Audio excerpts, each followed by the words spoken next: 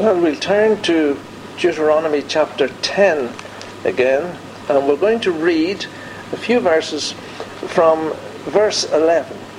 Deuteronomy 10 from verse 11.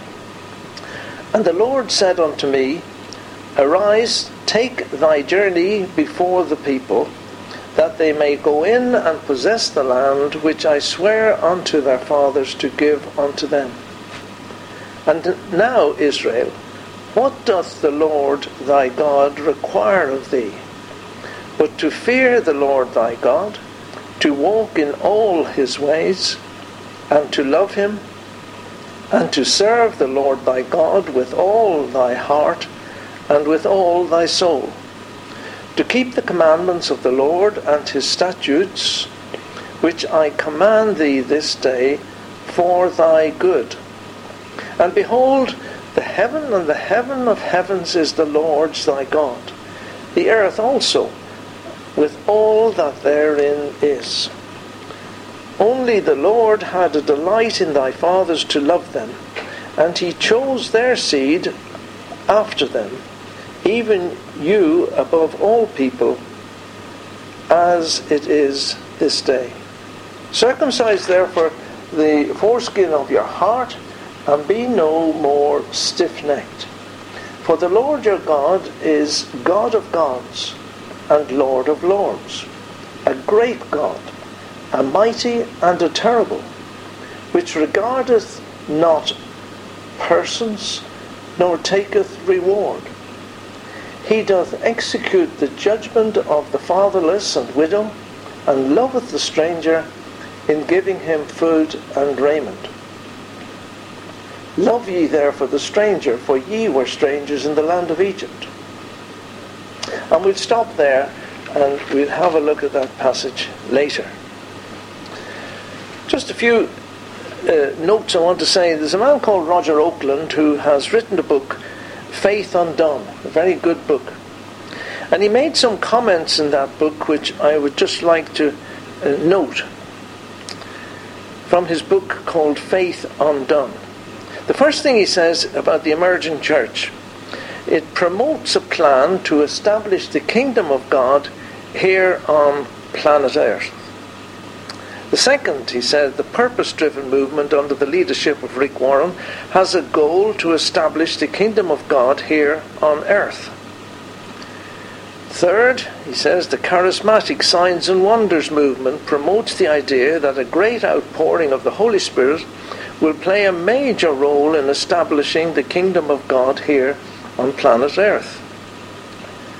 Remember all that talk years ago about March for Jesus, all the razzmatazz? We don't hear much about that these days. It's all faded into the distant past. They've moved on to some other popular thing.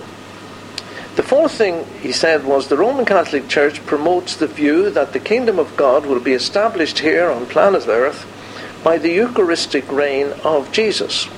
The claim is that a great outpouring of the Holy Spirit, called the Second Pentecost, will sweep the world and point people to the Eucharistic Jesus.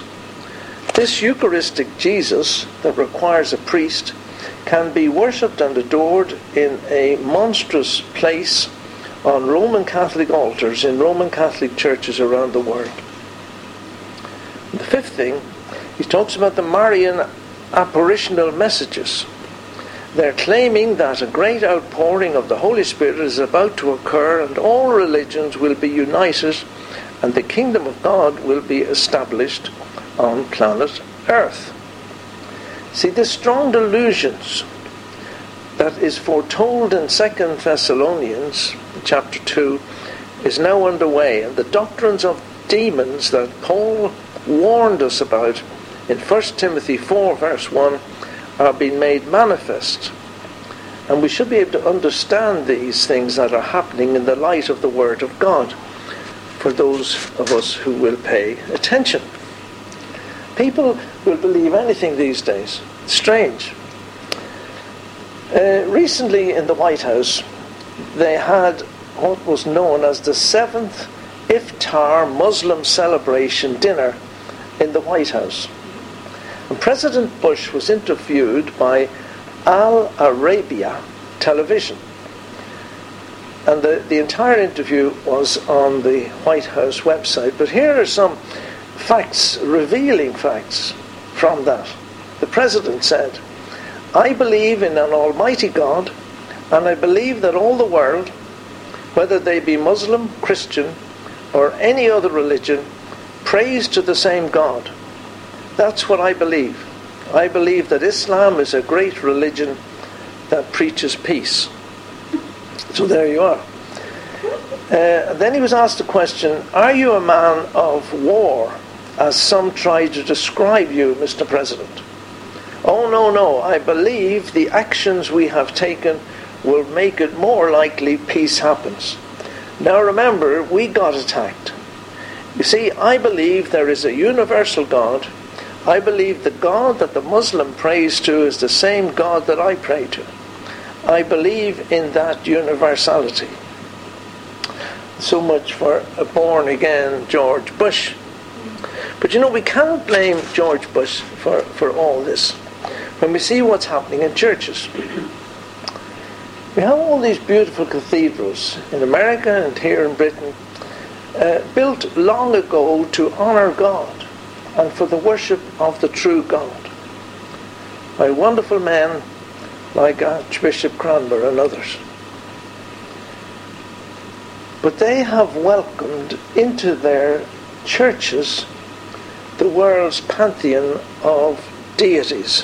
Occult rituals have spread the twisted message of the biblical God, that God is only one among a multitude of equal gods, spirits, forces, and things called ascended masters.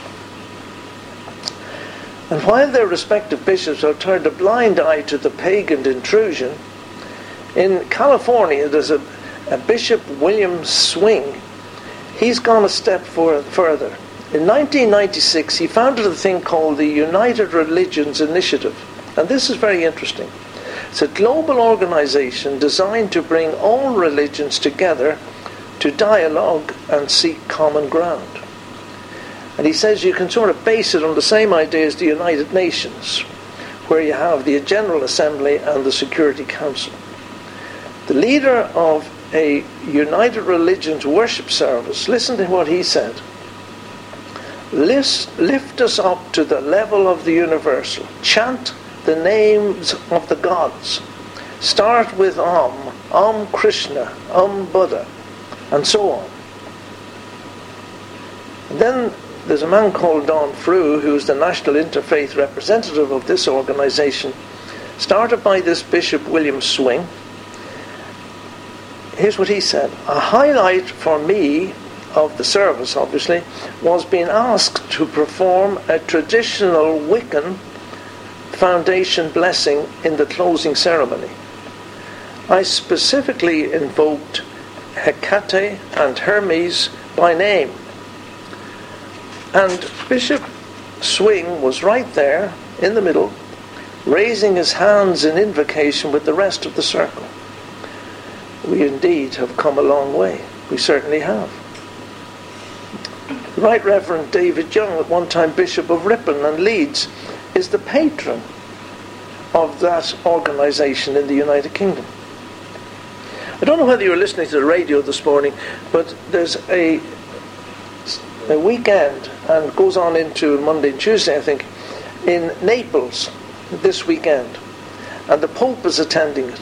And it's a follow-up to a service which John Paul started way back 21 years ago, when he invited to Assisi all the weirdest religions and pagan authorities to meet together for prayer. And this is all happening again now in Naples, and Rowan Williams is there amongst all the rest of them. It's just weird. The Bible says, have no fellowship with the unfruitful works of darkness, but rather expose them. Expose them. So much for all that. Let's turn to Deuteronomy chapter 10, and we have read from verse 11 to 22. Look at verse 11.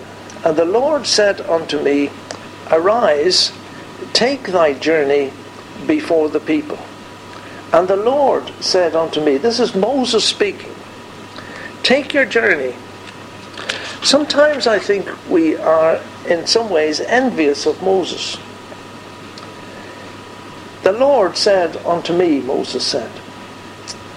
And we say, oh, how blessed Moses was. The Lord gave him direct and immediate instructions. Not like us today. We think that we are left in some way to try and sort out God's plan for our lives by ourselves. Moses was so fortunate, we think. A pillar of cloud by day and a fire by night to guide them through the wilderness. When it stopped, they stopped. When it moved, they moved.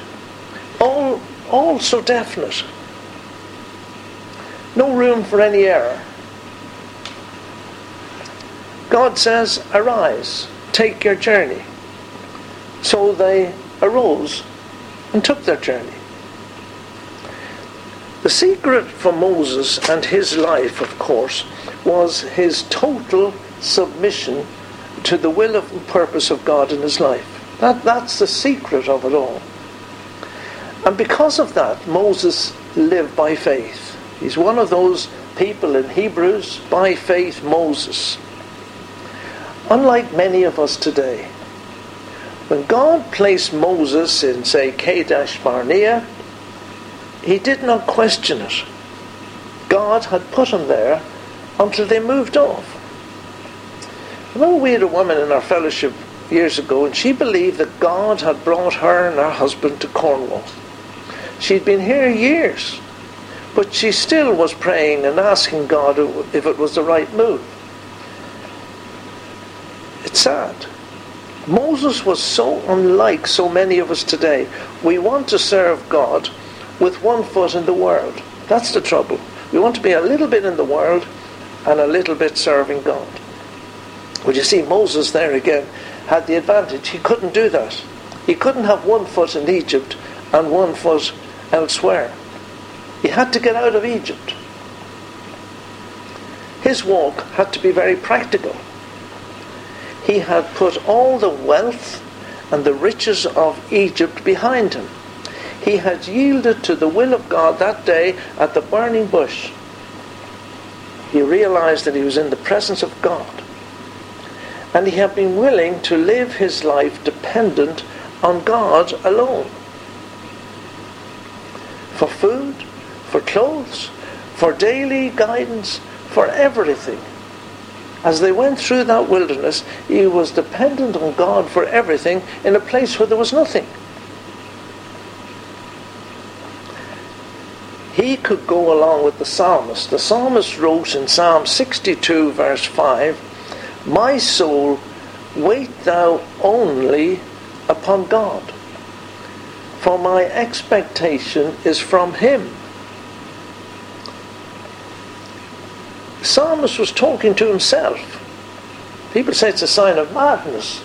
It's only a sign of madness when you answer yourself, apparently.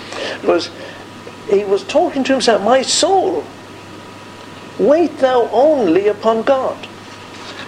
We need to give ourselves a good talking to sometimes, to remind ourselves where our peace and our confidence lies. My soul, wait thou only upon God. Many of us say, I wait upon God, but our expectation is not only from God, it's from our fellow man. We claim to live by faith. Our expectation is from God. But as soon as we move from the ground of faith and put our confidence in our fellow man, even in the smallest way, we have moved the goalposts, and we can no longer claim that we are living waiting only upon God. We are concerned by so many things in this material world. We rush on ahead of God when we are told to wait only upon him. We're like a little dog. We take a little dog out for a walk and we let it off the lead. It's chasing imaginary rabbits. It's running after cats. It's getting into fights. It's frightened by noise and traffic. It's wasting energy and time. And all because, why? It doesn't wait on its master and follow him closely. We're like little dogs in our Christian walk. We're not waiting only upon God. You know, I was thinking about this. My ground for hope is solely upon God, is it? Like the hymn we sing so often, my hope is built on nothing less than Jesus' blood and righteousness. I dare not trust the sweetest frame, but wholly trust in Jesus' name.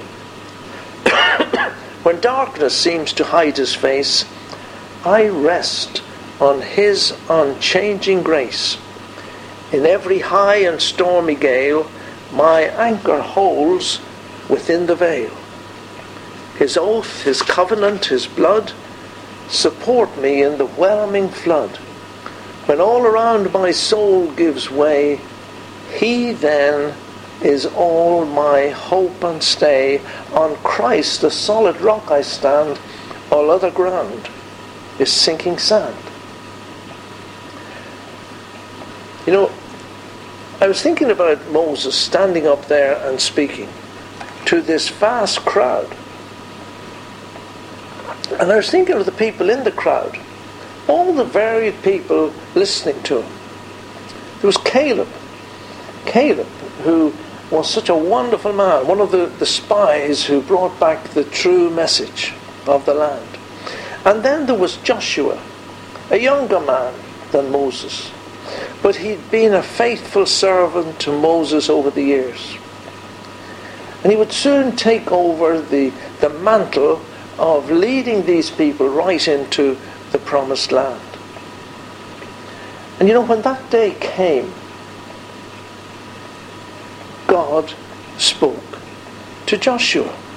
And if you go over to Joshua chapter 1 and verse 9, you'll see that it says, Joshua 1 verse 9, God speaking to Joshua, have not I commanded thee, be strong and of a good courage, be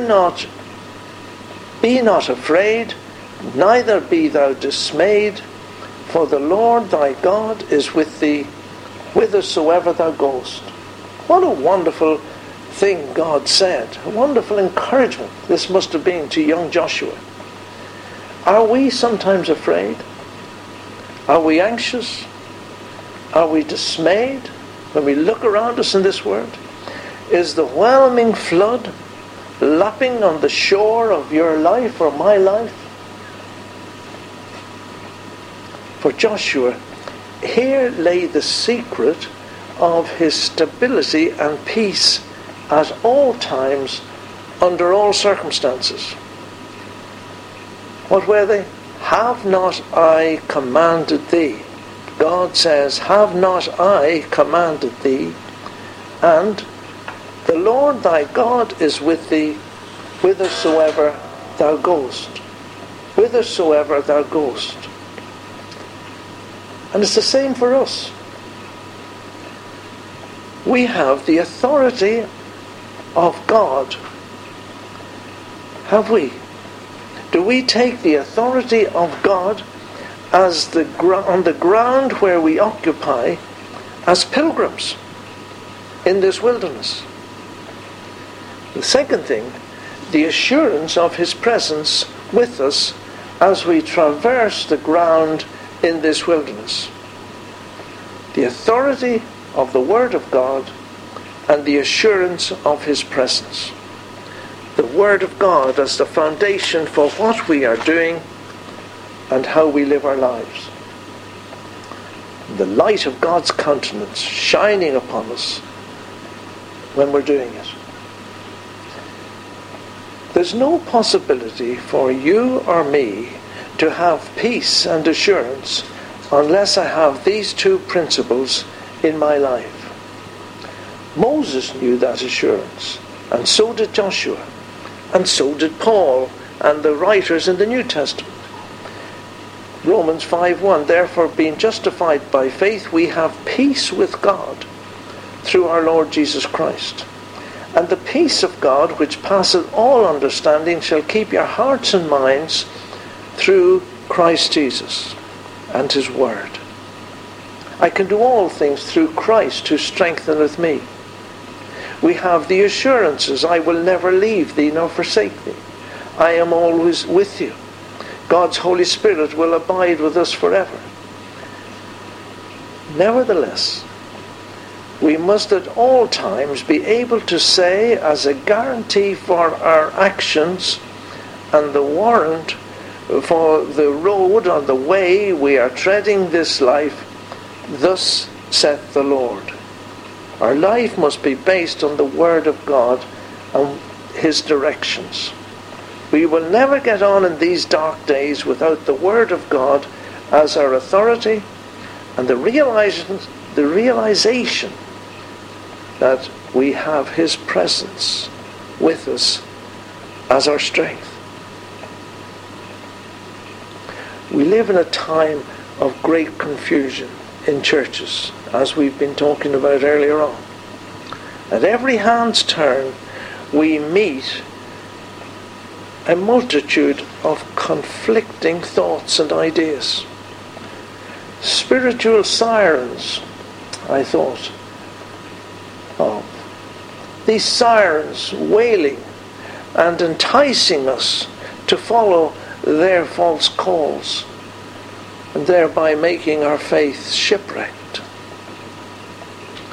We see men taking sides, and we are encouraged to do the same. We see apparently the best and holiest of men, devoted and intelligent, on opposite sides of the same question, going in opposite directions, each claiming to follow the same Lord, and both away from the clear teaching of Scripture. What do we do? What do we think? How do we react? We need to hear in our innermost being the words, have not I commanded thee? Lo, I am with you always. My soul, wait thou only upon God, for my expectation is from him. I honestly believe that there hasn't been a time, probably in the history of the Church of Jesus Christ, which demands the most direct action from each of us as believers in relation to God, his word and his truth. We need to stand up for it, as I said last Sunday. The church has been tested, and the sieve of God's truth is doing its solemn work in our midst. We cannot stand upon another man's faith. We must each show our total faith in God's holy word. It's been shown so clearly, and it's been made so clear whether the faith of those within the churches is based upon man's wisdom or upon the power and wisdom from God.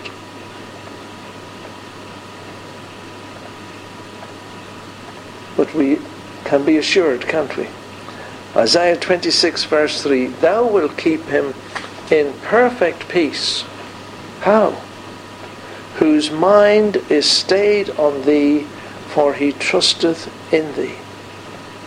If we want perfect peace, our mind has to be stayed on God and his word, and trust him, and our expectation must be solely from him.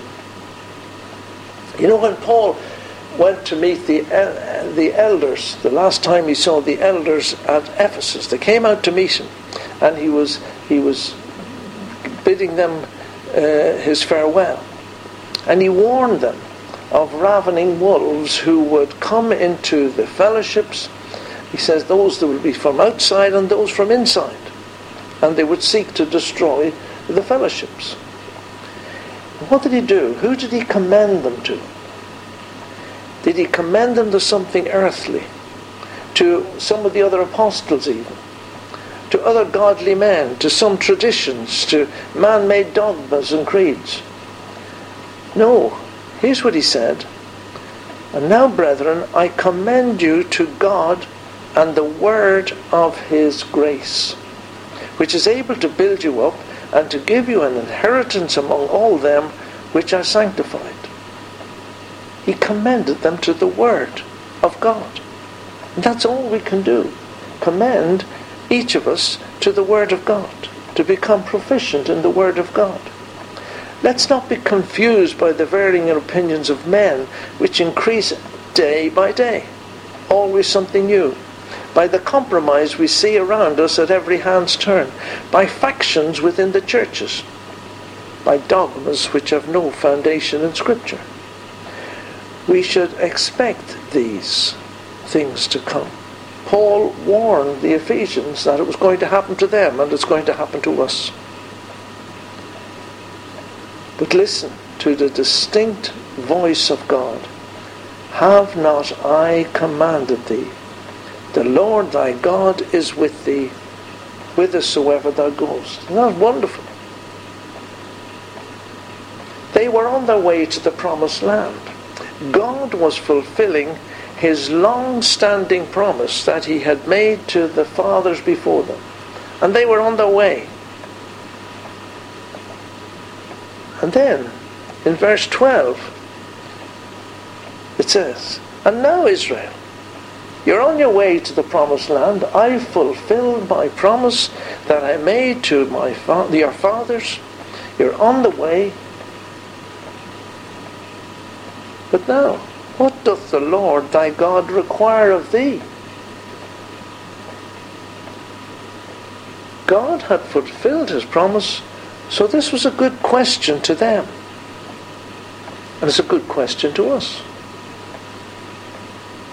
We have wonderful promises given to us. I noted some of them here. James 1:12. Blessed is the man that endureth temptation, for when he is tried, he shall receive the crown of life, which the Lord hath promised to them that love him. 1 Corinthians 2:9. But as it is written, eye hath not seen, nor ear heard, neither hath entered into the heart of man the things which God hath prepared for them that love him. James 2:5. Hearken, my beloved brethren, hath not God chosen the poor of this world rich in faith, and heirs of the kingdom, which he hath promised to them that love him? What does our Saviour desire of us? He wants us to love him. And he said in John 14:23, if a man love me, he will keep my words, and my Father will love him, and we will come unto him and make our abode with him. What wonderful promises! God Almighty living with us, sharing our lives, caring for us, sharing our emotions. This was something no Israelite had ever the privilege of enjoying. And then it goes on to show what God required of the children of Israel. Verse 12. To fear the Lord thy God. To fear the Lord thy God. To stand in awe of him. Not many people stand in awe of God. They treat him like a big brother. They had seen the awesomeness of God at Sinai. They had seen the thunders and the lightnings. But you know, they had sinned very soon after that by making a false god in the form of a golden calf, similar to those gods of the people around them. How prone we are to follow the rest of the world, to lose that holy fear of God, His holiness and His majesty. That's what God wanted them to do. To fear Him, to have that awe of Him and His holiness. And then it says, the next thing was to walk in all His ways. To walk in all His ways. You know, it's easy sometimes to walk in some of God's ways. The Israelites found that to be so. But for us and for them, it was a different matter, this. God desires us to walk in all of His ways. All of His ways. You know, we look for guidance. We wonder what way we'll turn. You know, in my bedroom when I was a kid, there were a couple of things in that bedroom I remember. I was thinking about it this morning. It was obviously a lath and plaster ceiling which had a few cracks in it. I used to lie in bed when I was a kid and work out patterns, what I thought the cracks looked like. And I remember there were old panes of glass, small panes of glass, and it was old glass. Some of them had bits of bubbles on them. And I used to look through and see the distorted view outside of what was outside. And in some ways it annoyed me, in other ways I spent time looking at the distorted view outside. And the other two things that were in the room were two texts. And we should always remember, it's a good idea to put texts in children's bedrooms. There were two texts. One was, my times are in thine hands. I never knew really what it meant, but I know now, are my times in God's hands? Have I committed my time into His hands? And the other one was, in all thy ways acknowledge Him, and He shall direct thy paths. In all thy ways. Didn't say, in some of your ways acknowledge Him. In all thy ways acknowledge Him. And there's a fairly good chance that He will direct your paths. No. In all thy ways acknowledge Him, and He shall direct your paths. Are we acknowledging Him in all our ways, or only in some of them? And then it goes on to say, and to love Him, and to love Him. In verse 12, and to love Him.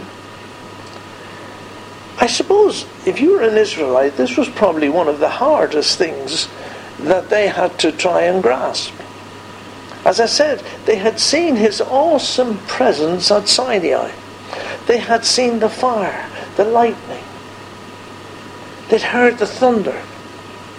They were terrified. But now God says, I want you to love me. And how could they get around this?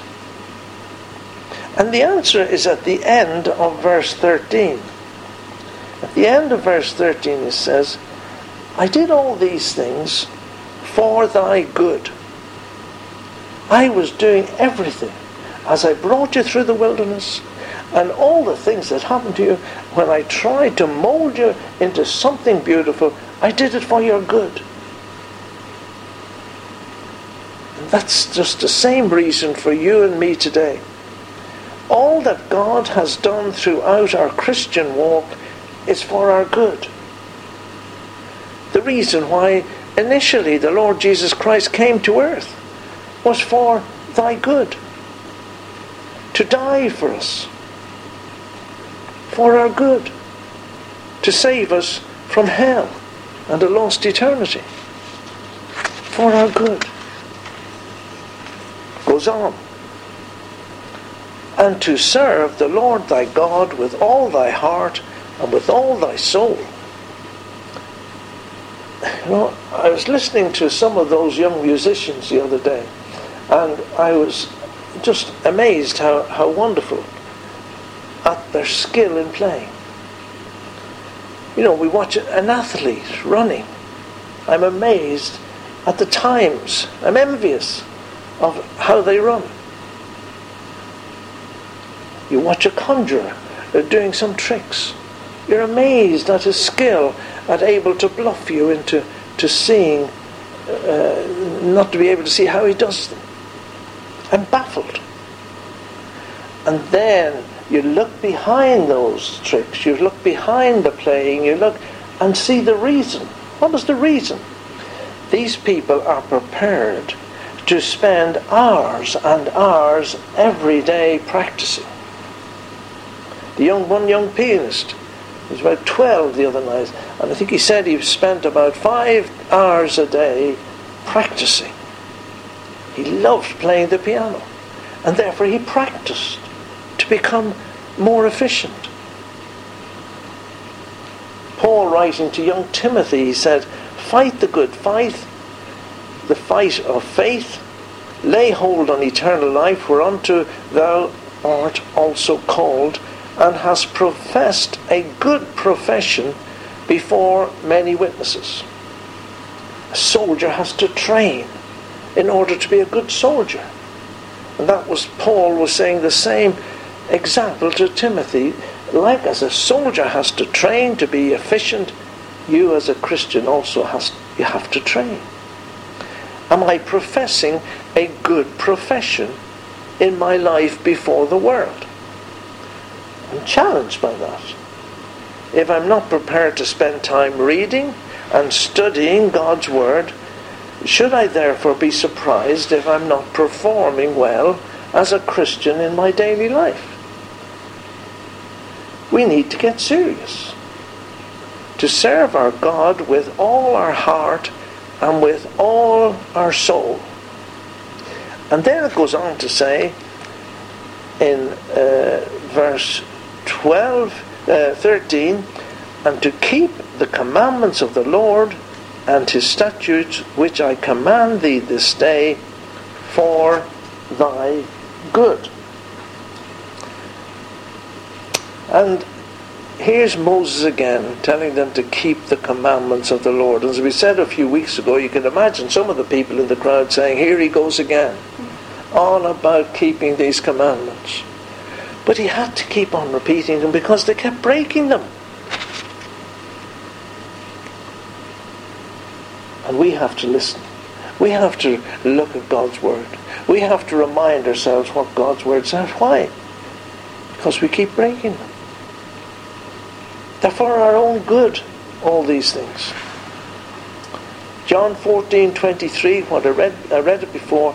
"If a man love me, he will keep my words, and my Father will love him, and we will come unto him and make our abode with him." What a wonderful promise. If we love him, we'll want to keep his words. As we observed, we can only fully love our Saviour if it says we circumcise our hearts. Now, we spoke about this a few weeks ago. And that means to get rid of all that is fleshly in our lives, all that is carnal, all that will draw us back into the world. Get rid of it. Demas, in the New Testament, was a fellow labourer with Paul. He worked alongside Paul. And when Paul was writing to the Colossians and when he was writing to Philemon, he commended Demas to them. He sent greetings from him, Paul, and from Demas. But you know, in 2 Timothy we read, "For Demas hath forsaken me, having loved this present world." Demas, who had worked alongside Paul, how could anyone go back after working alongside Paul? Demas loved this present world, and he forsook Paul, went back into the world. The Israelites, were told, hankered after the flesh pots of Egypt. How their memories played them up. They remembered all the good things, the garlic, the feeds they had, the great days they had. They forgot about all the bad things. The taskmasters running around the land looking for straw to make bricks. The hard labour. Satan would ever seek to draw us back into the world. He reminds us of all those allegedly great times we had before we were Christians.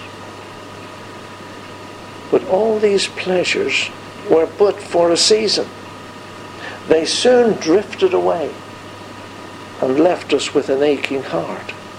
In pleasure's broken cisterns I sought to quench my thirst, but blinded by the devil's wiles, I knew not they were burst. We must get rid of the Egypt, the worldliness in our lives. As we said at the start, if I could find the verse I had, have no fellowship with the unfruitful works of darkness, but rather expose them. And then the remainder of that chapter deals with the wonderful God we worship. And we look at that next week. We'll go on to see how wonderful is this God that the Israelites were worshipping and that we worship. But the thing to remember, in all thy ways acknowledge him, and he shall direct our paths.